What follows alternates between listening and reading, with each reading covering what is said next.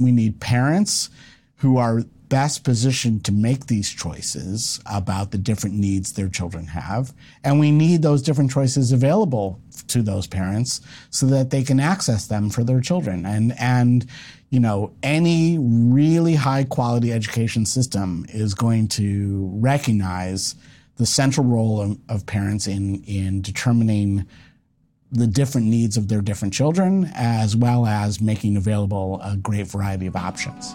According to a survey of public school parents conducted by Stride Incorporated, nearly half of parents across the nation would prefer to send their children to a private school, and 54% expressed some concern about the quality of education their children receive in public school. What should define school quality? Test scores? Graduation rates? What about parent satisfaction? How does parental involvement affect the education system as a whole? In what ways can it help improve schools and learning outcomes? When is it counterproductive? And what rights should parents have when it comes to public education? This is What I Want to Know. And today I'm joined by Dr. Jay Green to find out.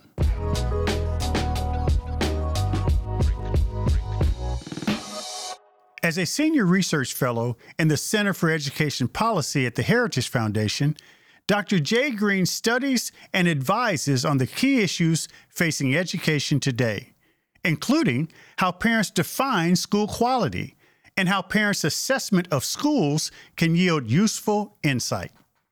He is one of the country's leading experts on education policy, conducting influential research on a broad range of topics, and is with us today to discuss the value of parental opinions in evaluating school quality. Jay, really is good to have you on the show. We've known each other a long time, and I'm surprised. Is that a way of saying we're old? Yeah, well, I was going to say, speaking of old, how come I have more gray in my beard than you? I don't understand that. I don't know. Maybe it's just this TV camera is very flattering. So you've been one of the foremost researchers on the efficacy and value of parental choice, school choice programs. But I don't know, Jay, I didn't know how you got into this movement. What drew you as an academician to this issue of education and educational choice? You know, I actually did not start out studying education policy or school choice. I got my PhD in political science. And at the time I was very interested in education policy, but we didn't believe that we were supposed to study policy. We were supposed to study political science theories. And so my dissertation was on executive legislative relations. Now, it just so happened that my advisor was Paul Peterson, and he was doing school policy, education policy. And then we had our first kid. And I have to say that having a child and becoming a parent suddenly made me realize that all of these abstract theories that I had been studying as a graduate student didn't feel nearly as important as studying how we could best design school systems to help parents raise and educate their children. When you think about the impact of school choice programs, charter schools, scholarships, tax credit programs, and the like, it's still controversial, but what does the research show in terms of before and after? Initially, we found pretty consistent positive test score effects from school choice programs. But over time, we found that some school choice programs were not producing positive test score effects, and that the design of those programs seemed to have something to do with how much those programs affected test scores. But at the same time that we were doing that, we began to realize that there were a lot of other outcomes from education that we cared about other than test scores. And so when we started looking at other outcomes like graduation rates, like avoiding prison, avoiding having children out of wedlock, that we actually saw positive effects of school choice programs on those outcomes even when we didn't see positive outcomes on test scores. And so this made us realize that we needed to broaden our understanding of the set of relevant outcomes when evaluating educational interventions like school choice. Because again, schooling is just really an extension of parenting. That is, it's an extension of the set of activities that we do to raise our children to be productive and decent adults. And a lot of things go into our children becoming productive and decent adults. Some of it is learning academic skills that are captured by standardized tests, but some of it also has to do with the development of their character, their values, and these are also reflected in some important life choices that they're likely to make as adults. Choices that include doing things that keep them out of prison, that make them responsible parents themselves, that make them have a strong work ethic. All of these qualities can exist separate from the skills that are captured on a standardized test. You know, there are studies that show that many parents are not satisfied with the public school that they've been assigned with. And I want to be very, very clear. There are a great number of amazing traditional public schools. But one of the things that parents are challenged by, those that are looking for alternatives, is this notion of a one-size-fits-all. It doesn't meet many kids, particularly today's kids with so many challenges, different needs, different responses to various learning modalities. It just is not, it doesn't fit all kids. So where do you think it's heading in terms of parents' voice in registering the need for something other than that traditional, you take algebra in the 9th grade, geometry in the 10th, even though little Johnny or Jane may be able to take algebra in the 7th grade and geometry in the 8th. I mean, it's hard to adjust things in the traditional system, and yet we're seeing more and more parents speak to that. Right. As you say, traditional public schools work well for a lot of people, but not everyone.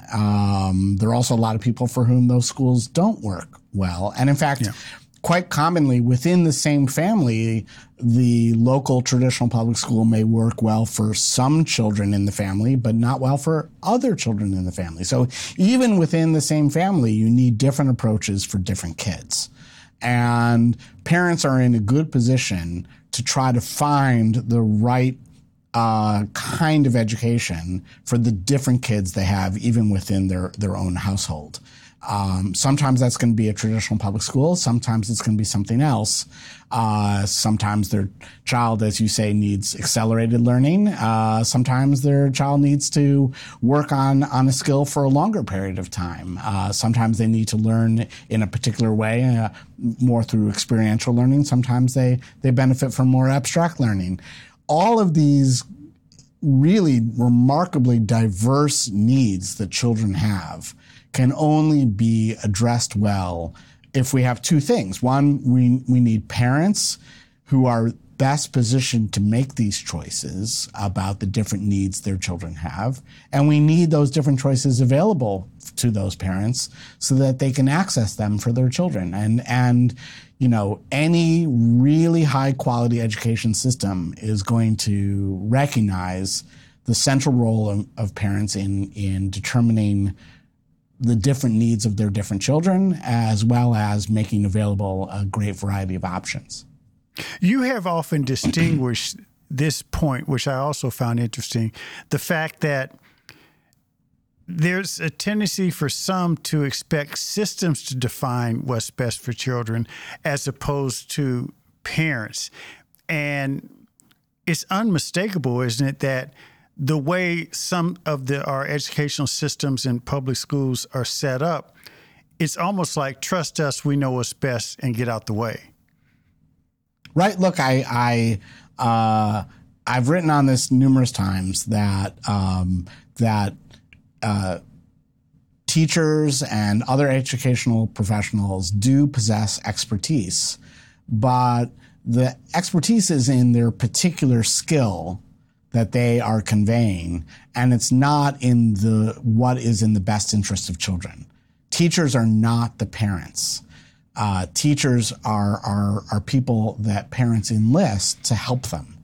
And I think it's important for the people who work in educational settings to remember the thing that they do bring this expertise, but they also have to remember their role as helpers of parents and not as replacers of parents. They're not there to rescue children from their parents. They're there to help the parents in educating those children.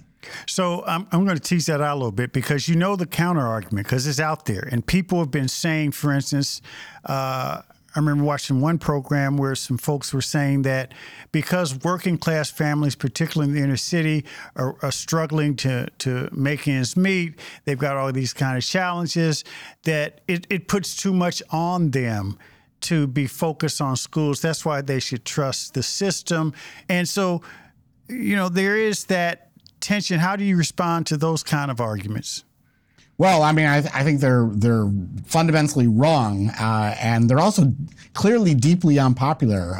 Just ask the voters of the state of Virginia what they think about Terry McAuliffe's claim that parents have no role in schools. They really don't like that, and they're right not to like that.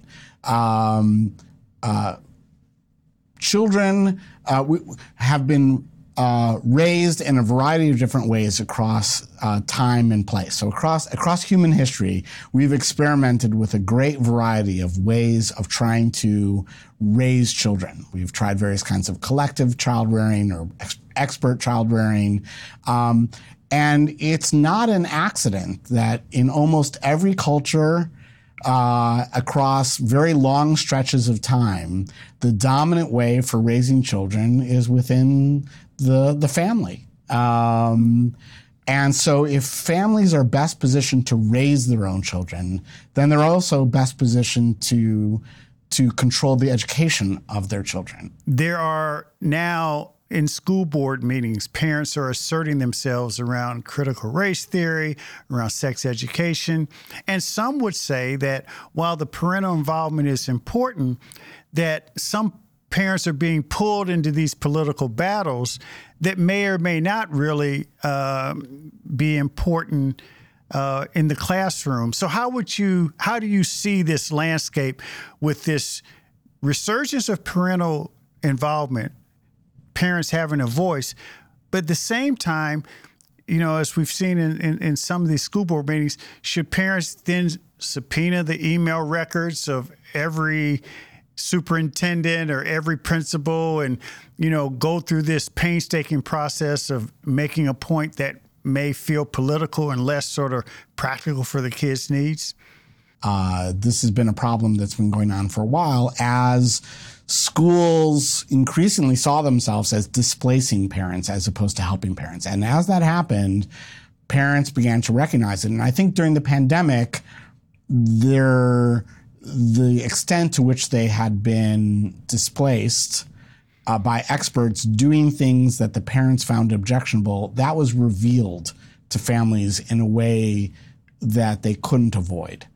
They could see it being zoomed into their home, their children being taught things that they found objectionable, being taught in quality that they found unacceptable, and they opposed it in large numbers.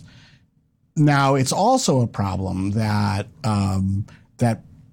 public schooling is common schooling. You have to bring together a great variety of families who live in an area, and they have to agree on how they're going to educate, teach, raise their children. And anytime you get together a group of people who may have a variety of perspectives about how best to raise their children, you're going to have some disagreements. And that's hard to sort out, too, in a democratic process. So some of the things that have helped avoid this erosion of trust in the past, again, is if schools consistently communicate to families that they're there to help them and not displace them. I think that helps.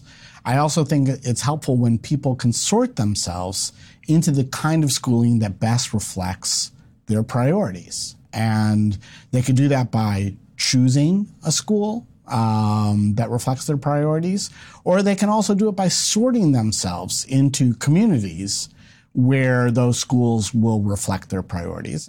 Yeah, earlier you talked about values, and this is, as you just alluded to, this is a tough one because, values-based education, you see that a lot in like religious schools or private schools where, parents, pay for their kids to be surrounded by the values, beliefs, religious beliefs, what have you, that are important to them. But when it comes to public schools, it does vary from community to community.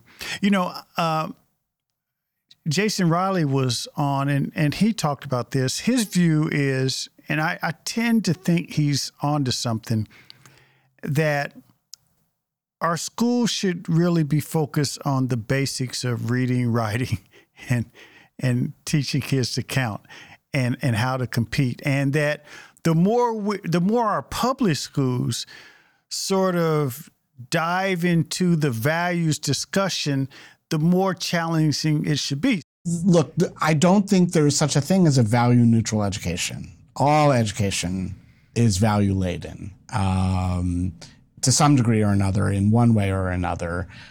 I think the argument you're making that I do agree with is that in communities where there are disagreements about certain things, one of the ways that the school system can maintain the support of a diverse community is to avoid certain controversial issues that would provoke fights. Now, even doing that is a value choice. So that's not a value neutral education, but it is a sensible deference to the legitimate diversity of perspectives of the families in that community.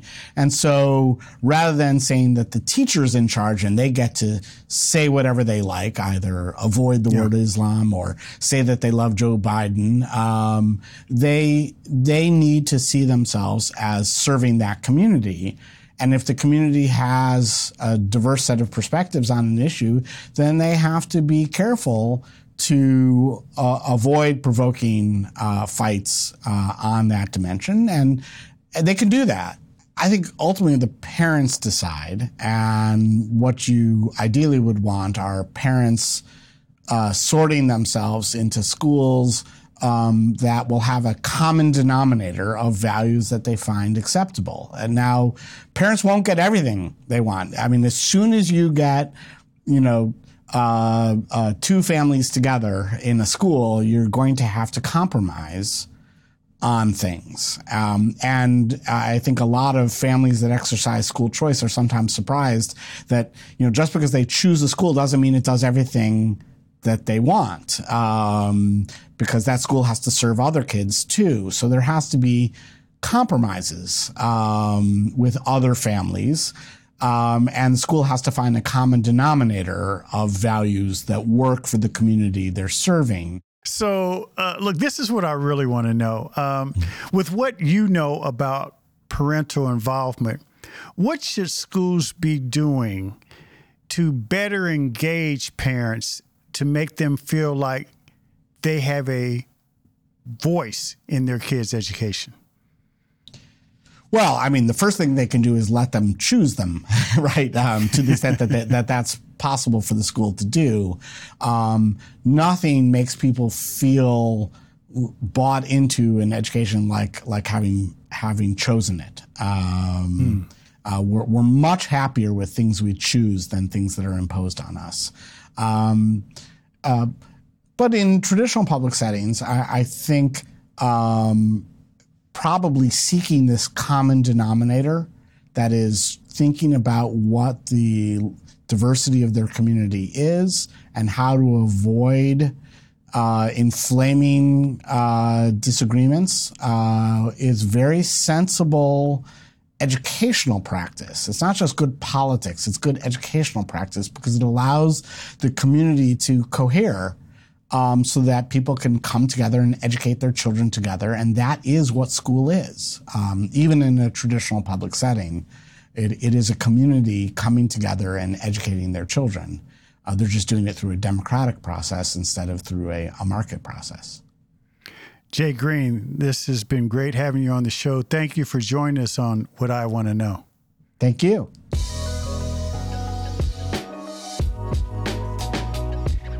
Thanks for listening to What I Want to Know. Be sure to follow and subscribe to the show on Apple Podcasts, Spotify, or your favorite podcast app so you can explore other episodes and dive into our discussions on the future of education. And write a review of the show. I also encourage you to join the conversation and let me know what you want to know using hashtag WIWTK on social media. That's hashtag WIWTK. For more information on Stride and online education, visit stridelearning.com. I'm your host, Kevin P. Chavis. Thank you for joining What I Want to Know.